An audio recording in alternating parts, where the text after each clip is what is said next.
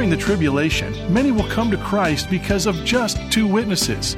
Meanwhile, there's an urgent need for many more. Are you qualified? Today, on Turning Point, Dr. David Jeremiah considers the critical importance of witnessing, not only after the rapture, but here and now as well. Continuing the series, Signs, here's David to introduce the conclusion of his message, The 2 Witnesses. Well, thank you for joining us today. Yesterday, I introduced to you the resource for the month of May. It's a really special book conceived by a friend of mine who said we should write a book for people who won't be going to heaven in the rapture, but will still be on this earth and wondering what's going to take place. So we did. We went back into all of the prophetic things that we've done over the years, and we strategized this book called After the Rapture. It has chapter titles including What on Earth Just Happened, What's Next, How Bad Will It Get, Who is the Antichrist, Don't Take the Mark If It's Too Late, What Are We Waiting For, Life Applications. And you can share this book with unsaved friends, and you can ask them to consider what it will be like on this earth after all of the Christians have gone to heaven. It is something that will make people stop and think. And I believe people will come to Christ because of this book. The gospel is everywhere in the book itself. Once again, it's brand new, right off the press. It's called After the Rapture. And you can get your copy for a gift of any size during the month of May. Ask for it when you send your gift today. So here is part 2 of the 2 witnesses from Revelation chapter 11. Right before the Old Testament concludes, in the 4th chapter of Malachi, we read these words, "Behold, I will send you Elijah the prophet before the coming of the great and dreadful day of the Lord. And he will turn the hearts of the fathers to the children, and the hearts of the children to their fathers, lest I come and strike the earth with a curse." Malachi says that before the great and terrible day of the Lord, which begins at the 3.5 period of tribulation, God is going to send Elijah. It is probable that this is what he was talking about. Elijah would come back to the earth to witness for God himself. It's also interesting to put together some other facts. Do you know that Elijah was miraculously taken up to heaven? In the Old Testament, remember that story? Elijah's already been raptured once. He was swished up into heaven by Almighty God. And the Bible tells us that Elijah on one occasion withheld rain from the earth and announced that the rain would not come on this earth for 3.5 years. He did that during his life. He's going to do it again in the tribulation, as we shall see in a few moments. Elijah also called down fire from heaven. The 2 witnesses used fire to defend themselves. And the length of both the drought in Elijah's day and the ministry of the 2 witnesses is 3 years and 6 months. I can't prove this for a fact. I wouldn't want to die on any hill for this, but I believe the first witness is Elijah. There are many things that make us believe that. And then the second witness, sometimes people say it's Enoch, and everybody's got an idea about the second witness, but I would like to suggest to you that the second witness is Moses.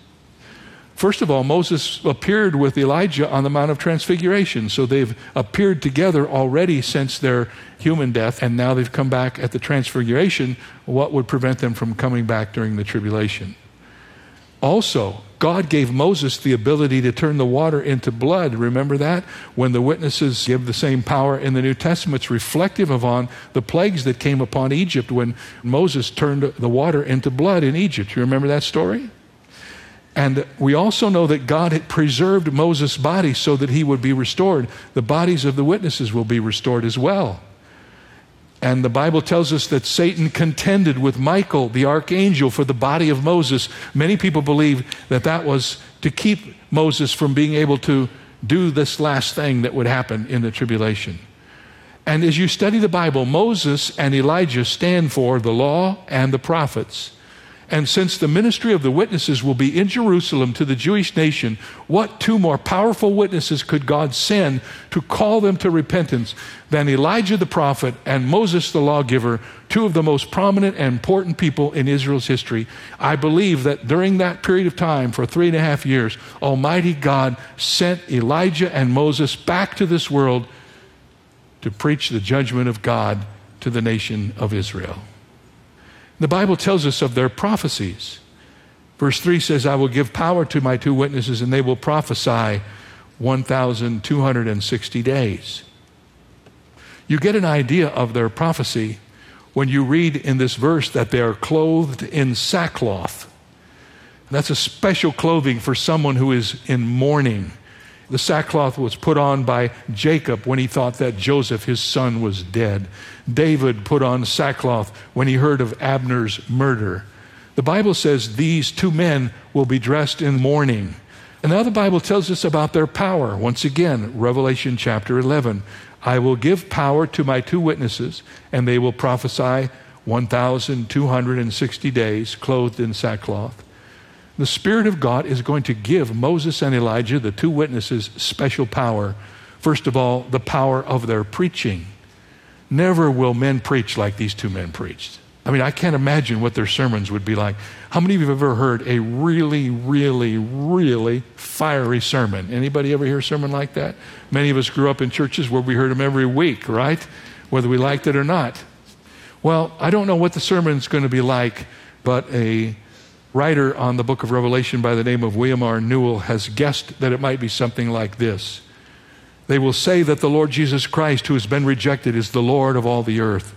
They will say, as Jehovah the God of Israel lives, before whom I stand, there shall not be dew nor rain these years, but according to my word. They will testify of human wickedness right to the faces of the wicked men themselves. They will testify of the character of the judgments just past, and they will tell of the judgments that are to come. If you'd be sitting in the congregation listening to the 2 witnesses, you might have a visceral emotional response to it. I remember reading the story of Jonathan Edwards' famous sermon, Sinners in the Hands of an Angry God. And they say that when he preached that sermon, it was like he was dangling people over the precipice of hell, and the flames of fire were burning. He made it so that people passed out during the service. So this will be a message that will be so powerful, if nothing else happened, you couldn't resist the impact of it. And not only will the power be in their preaching, but the power will be in their plagues. It says in verse 5, if anyone wants to harm them, fire proceeds from their mouth and devours their enemies. The Bible says when people come after these 2 witnesses, they won't be able to get close to them to hurt them, because out of their mouth will be the fire of God. They will be invincible until their work is done. And then there's the plague of the drought. Scripture describes these witnesses in verse 6 like this.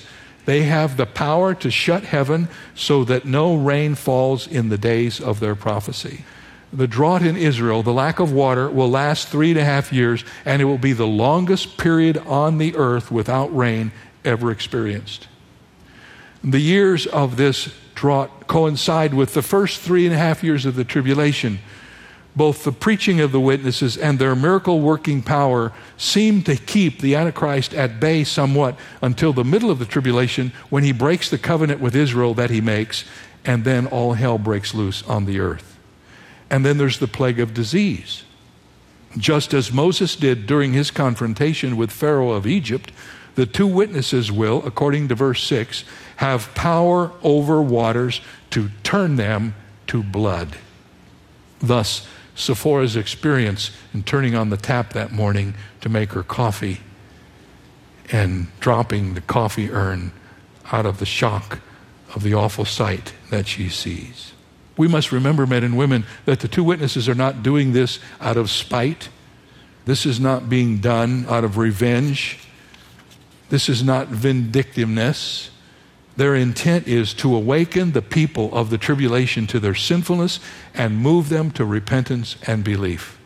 And then the Bible tells us that in the midst of all of this, they suffer persecution. Verse 7 says, when they finish their testimony, the beast that ascends out of the bottomless pit will make war against them, overcome them, and kill them. So we notice, first of all, the death of the 2 witnesses. At the midpoint of the tribulation, when the 2 witnesses have completed God's mission, the beast, or the Antichrist, will break his treaty with Israel and assassinate the 2 witnesses, and their murder will be his first celebrated act and gain him a large following. The death of the witnesses. Then notice the display of their bodies in verses 8 and 9. Back in ancient times, if a person were killed in the daytime, it was required that he be buried the same day. That was all about cultural things and also to keep disease from spreading, but it was commonly held that even the worst criminal would be buried on the day that he died. But Scripture says of the witnesses in verse 8, their dead bodies will lie in the street of the great city, which spiritually is called Sodom and Egypt, where also our Lord was crucified. Revelation goes on to say that those from the peoples, tribes, tongues, and nations will see their dead bodies 3.5 days and not allow their dead bodies to be put into graves.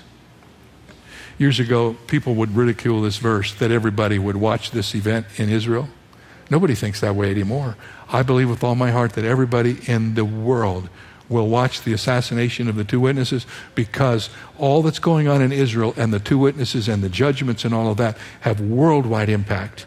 And on that day, it will be very, very quickly understood that a major, major world event is happening in Jerusalem. And I believe people will be walking around with their cell phones in front of them, watching the assassination of these two men and the things that happen afterwards. And they will see up close pictures of the dead bodies lying in the street in Jerusalem. And then the Bible tells us that the people in Israel will turn the killing of the two witnesses into a Christmas-like atmosphere. This is quite amazing. Look at verse 10. Those who dwell on the earth will rejoice over them, make merry, and send gifts to one another, because these two prophets tormented those who dwell on the earth. There will be such joy that these two witnesses, that Moses and Elijah have been taken out, and they're no longer there. There will be such joy, the Bible says, they will have a Christmas party on the whole earth. And people will literally go out and buy gifts for each other and bring the gifts like we do at Christmas time and exchange them in a celebration of the death and assassination and disappearance of the two witnesses of the tribulation period.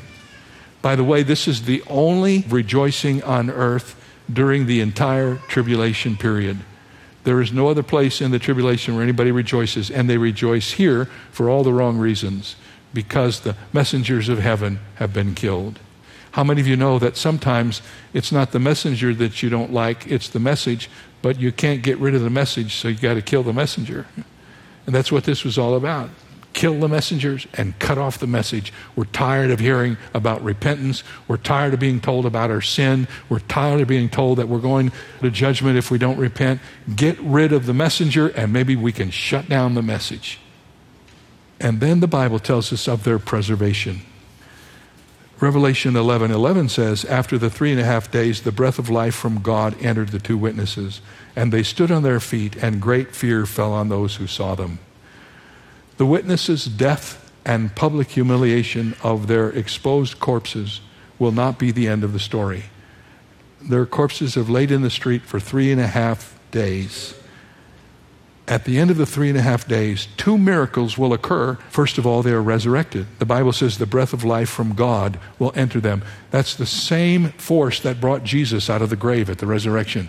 The breath of life from God will enter their bodies, and they will stand up.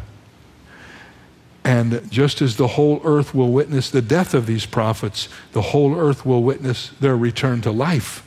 As you can imagine, this event will generate an incredible amount of fear and dread, for nothing like this will have ever happened before on planet Earth. And then the Bible says, while they're watching their resurrection, immediately they witness their rapture. Verse 12 tells us of that moment. The Bible tells us that they hear a loud voice from heaven calling them up there.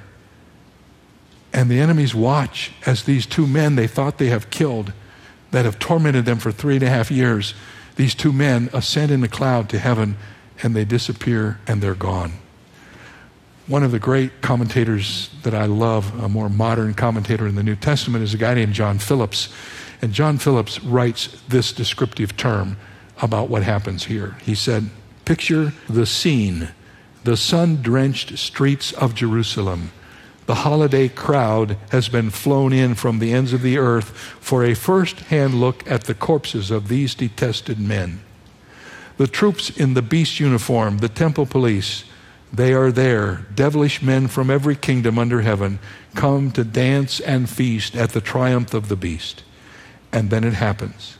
As the crowds strain at the police cordon to peer curiously at the two dead bodies, there comes a sudden change. Their color changes from cadaverous hue to the blooming rosy glow of youth. Their stiff limbs bend, they move. Oh, what a sight. They rise, and the crowds fall to their knees. It's hard to imagine what that moment will be like. But all of the resistance and anger and vitriol and hatred toward these two men will crumble in that moment to the most abject fear that's ever entered into the heart of any human being. And then their revenge. Verse 13 says, all of Jerusalem witnesses the rapture, and a great earthquake begins to shake the city. And the language describing the death of the people in Jerusalem is interesting. First of all, we're told that 1/10 of the city will be destroyed, and 7,000 people will die immediately in that moment, right after the rapture of the two witnesses. And the scripture uses a special term to describe these people. The original text actually reads, men of name, instead of people. And as the dramatization at the beginning of the sermon shows, the 7,000 men may not be just ordinary men, but they will be the leaders, the well-known individuals. They will be the men of name who are destroyed immediately after the rapture. And the great joy the world expressed at the death of the two witnesses will become smothered by great fear. We will never in our best days be able to imagine or describe the drama and horror of that moment. And as you know, as you followed in chapter 11 of Revelation, I didn't make any of this up. I just brought it into our culture today. This is what will happen. So as we close our Bibles, what do we take away from this? Well, I've already mentioned one thing. First of all, that the God we serve, the God we love, never gives up on anybody. I hear people all the time say, when is God going to turn his back on this nation? When is God going to give up on America? Can I say something to you? God will never give up on America. He never will. He may judge America. He may let us see the fruit of our own wickedness. But in terms of the individuals who live in this great nation, God will never give up on any. It will always be God's purpose to woo the people of this earth to himself. What an encouragement that is to those of us who pray incessantly for somebody that we think maybe God's given up on. I want to tell you today, listen to me carefully, God doesn't give up on anybody. No matter what they've done or who they are, how far away they've strayed from his presence. In the midst of the darkest day of deserved judgment on this earth, Almighty God sends not just anybody, he sends Elijah and Moses to this earth to remind the people once more, I love you, I want you to repent, I want you to come to me, I don't want you to face this judgment, I don't want you to be in hell forever. That's the heart of Almighty God. Can I get a witness? Isn't that who God is? And that's what we see in this story.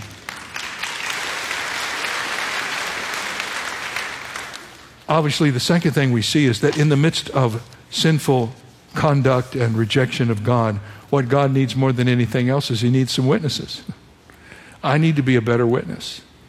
We need to be better witnesses. Witnesses are not just, telling people the gospel, but constantly being used of God to remind people of who God is and telling them about the Lord Jesus and directing the conversation away from all things on this earth and directing the conversation to God.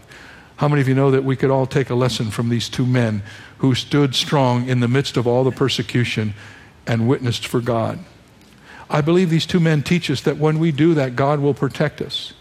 I have written in the flyleaf of one of my Bibles this term, God's man in the center of God's will is immortal until God is finished with him. That also is good for you, ladies. God's woman in the center of God's will is immortal until God is finished with her. This goes back in my life to a time when as a young pastor and I would start to travel, I had some anxiety issues about leaving my young family and my wife. Get on an airplane and feel this anxiety just kind of take over me. One day a friend of mine gave me that little statement. He said, Jeremiah, I want to tell you something I believe with all my heart, that God's man in the center of God's will is immortal until God is finished with him. That means if you stay in the will of God, God will protect you as he did these two witnesses until their mission was accomplished. You don't have to witness. You don't have to preach in fear. You don't have to wonder what people are going to say. Do what God has called you to do and believe that God will take care of you in the process of doing it. Now, that does not mean we should be presumptuous. Some people will hear this and say, well, I can jump out of an airplane without a parachute and God will take care of me, J. Vernon McGee tells a story of a man who came to him one day in his church up in L.A., and he said to him, Pastor McGee, I believe so much in the sovereignty of God that if my time has not come, I can walk out into the intersection down here below our church at 12 noon and stand in the middle of the intersection and I will not be harmed. And J. Vernon McGee, in his wonderful way, looked the man in the eye and he said, if you walk out into the intersection tomorrow at noon, I promise you your time has come. Yeah, your time has come. So I'm not saying that we should be frivolous about this or walk around saying, I'm Superman, nobody can touch me. What I am saying is that men and women, we don't have to do ministry, even in these fearful days, with the spirit of fear. If God has called us, if He's put us in a place of influence, if He's given us a message, if He's called us to be a witness, we can stand up and be counted, do what God calls you to do, and be reminded that He's promised to be with you wherever you go. No, we're not in the tribulation. We're not probably even on the edge of it. But I'll tell you one thing, we're closer than when we believed. And these things that are happening in our world today ought to be kind of jogging our thought process, that whatever we're going to do for God, we better be doing it. Whatever praying we need to do, whatever people we need to share the gospel with, whatever ministry we need to do, we should not be thinking that we have forever to do it. We live in perilous times. And God is with us. And I believe He's put us on this earth for such a time as this. There's no better time to be a witness for Christ than right now. One of these days in the tribulation, there'll be 2 witnesses and then a lot more in the 144,000. But God has given to us in this age of grace all of these opportunities to hear His voice, to follow His direction, to bow our knee before Him in salvation. And let's not take for granted that we live in such a time. Let's make sure we do what God is calling us to do now while the opportunity is extended to us. And as Christians, men and women, let's be strong in our witness. Let's stand up tall knowing that it's not just us, it's us empowered by Almighty God to be a witness in a declining culture that used to be a Christian nation but is now fast falling from it. I want to have the same confidence and the same witness that Elijah and Moses had and will have in the tribulation. And I pray that you feel the same way in your heart. Amen. Amen. Well, tomorrow we're going to talk about the dragon. The Bible speaks of Satan from the beginning of the book of Genesis all the way to the end of the book of Revelation. And in the 12th chapter of Revelation, we meet Satan introduced to us as the dragon. And we're going to learn the role that he has during the tribulation period to bring death and disease and sadness to the earth. But the good news is you don't have to be a part of that. You can overcome all of that by putting your trust in Jesus Christ. And if you know Jesus Christ, you will never experience the deeds of the dragon during the tribulation period. We're going to talk about that tomorrow. Before we say our final goodbye, let me just remind you again that Alaska is looming on the horizon, and we would love for you to come with us. Many of us have just been looking for someplace to go, something to do, to get away from all that is normal, and Alaska is the perfect place. Beautiful weather, beautiful scenery, beautiful experiences, teaching of the Word of God, great music, unbelievable beauty on the ship, good friends, good fellowship, and you can be a part of it.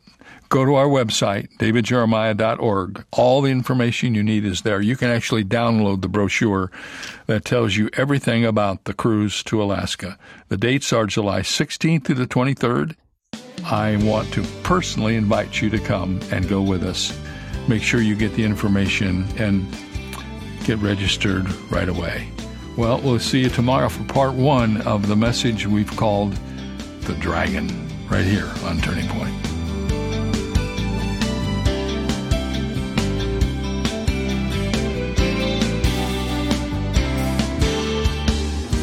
The message you just heard originated from Shadow Mountain Community Church.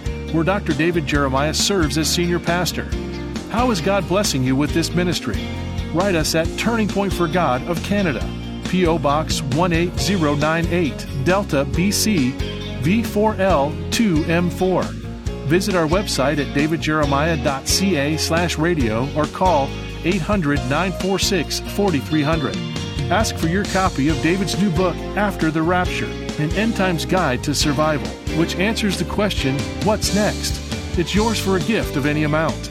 You can also download the free Turning Point mobile app for your favorite smart devices, or search in your app store for the keywords Turning Point Ministries and instantly access our content. Visit davidjeremiah.ca/radio for details. This is David Michael Jeremiah. Join us tomorrow as we continue the series Signs, right here on Turning Point with Dr. David Jeremiah.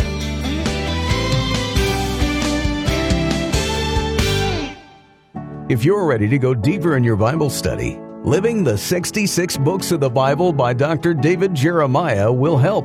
You'll learn how to identify each book's purpose, theme, challenge, verse, and prayer. And it's yours with a donation of any amount to Turning Point this month. And if you give $60 or more, you'll also receive the first volume of this series and a Genesis through Revelation DVD. To learn more, visit davidjeremiah.ca. Take the young ones in your life on an unforgettable journey that will get them excited about the Word of God with the Airship Genesis Kids Study Bible. Then continue the adventure with monthly audio adventures on airshipgenesis.com. Plus, download the Airship Genesis mobile game, where kids will travel back in time to the life of Jesus. Blast off with the young one in your life at airshipgenesis.com. Have you ever wondered what your legacy will be? The Jeremiah Legacy Society from Turning Point was created for friends of the ministry who feel called to partner with Dr. David Jeremiah to deliver the unchanging Word of God to future generations. We can ensure that the impact we have reaches beyond our days here on earth. Visit our website at davidjeremiahgift.org to learn more about how you can be a part of the Jeremiah Legacy Society. There seems to be agreement from everyone, especially those who do the grocery shopping, that the price of food keeps going up. But there is one kind of food that is critical to mental health, yet remains at the same price it's always been. And that food is food for thought. We are free to think about whatever we want. The psalmist in the Old Testament talked about meditating on God's Word day and night. And the Apostle Paul recommended thinking about things that are true, pure, lovely, and virtuous. Doesn't happen naturally. We have to pursue those thoughts and take them with us. This is David Jeremiah, encouraging you to get on the road to new life. Discover God's food for thought on Route 66. Route 66, driving the Word home. Log on to Route66Life.com and get your roadmap for life. Route 66. Start your journey home today.